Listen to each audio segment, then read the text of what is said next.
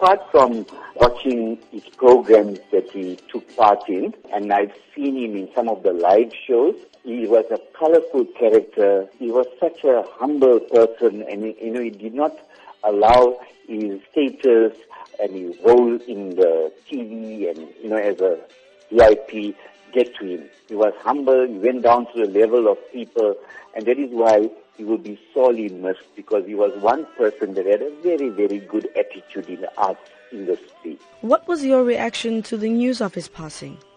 Sure, when I heard this, I was just like sympathizing with people regarding Chuck Berry, who died at the age of 90. And then a few minutes later, I heard about Mr. Mafela's death.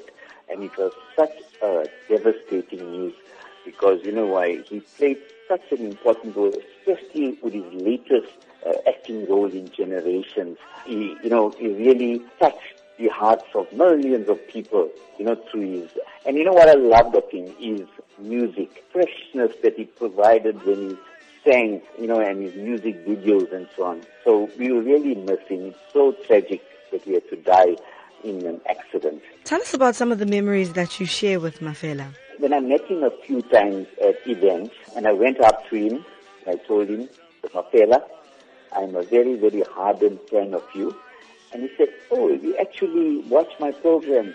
I said, yes, I've seen you a number of times, and it's such an inspiration to the many up-and-coming actors, because what has happened, when young people take part in TV and film and so on, then the success gets to the head too quick. Now with Mr. Mafela, he did not allow that. So he could be such an inspiration to up-and-coming actors, where they need to control their emotions, where they need to... So that is that conversation that we had, and I found that humbleness, that character, that colorful character that he had, and that's what my memories of him. And every time I saw him at different events, that's exactly how I felt. He hasn't changed at all. Joe Mafela was a well-respected artist and actor. What can South Africans learn from his legacy? What I believe South Africans can learn is to be humble.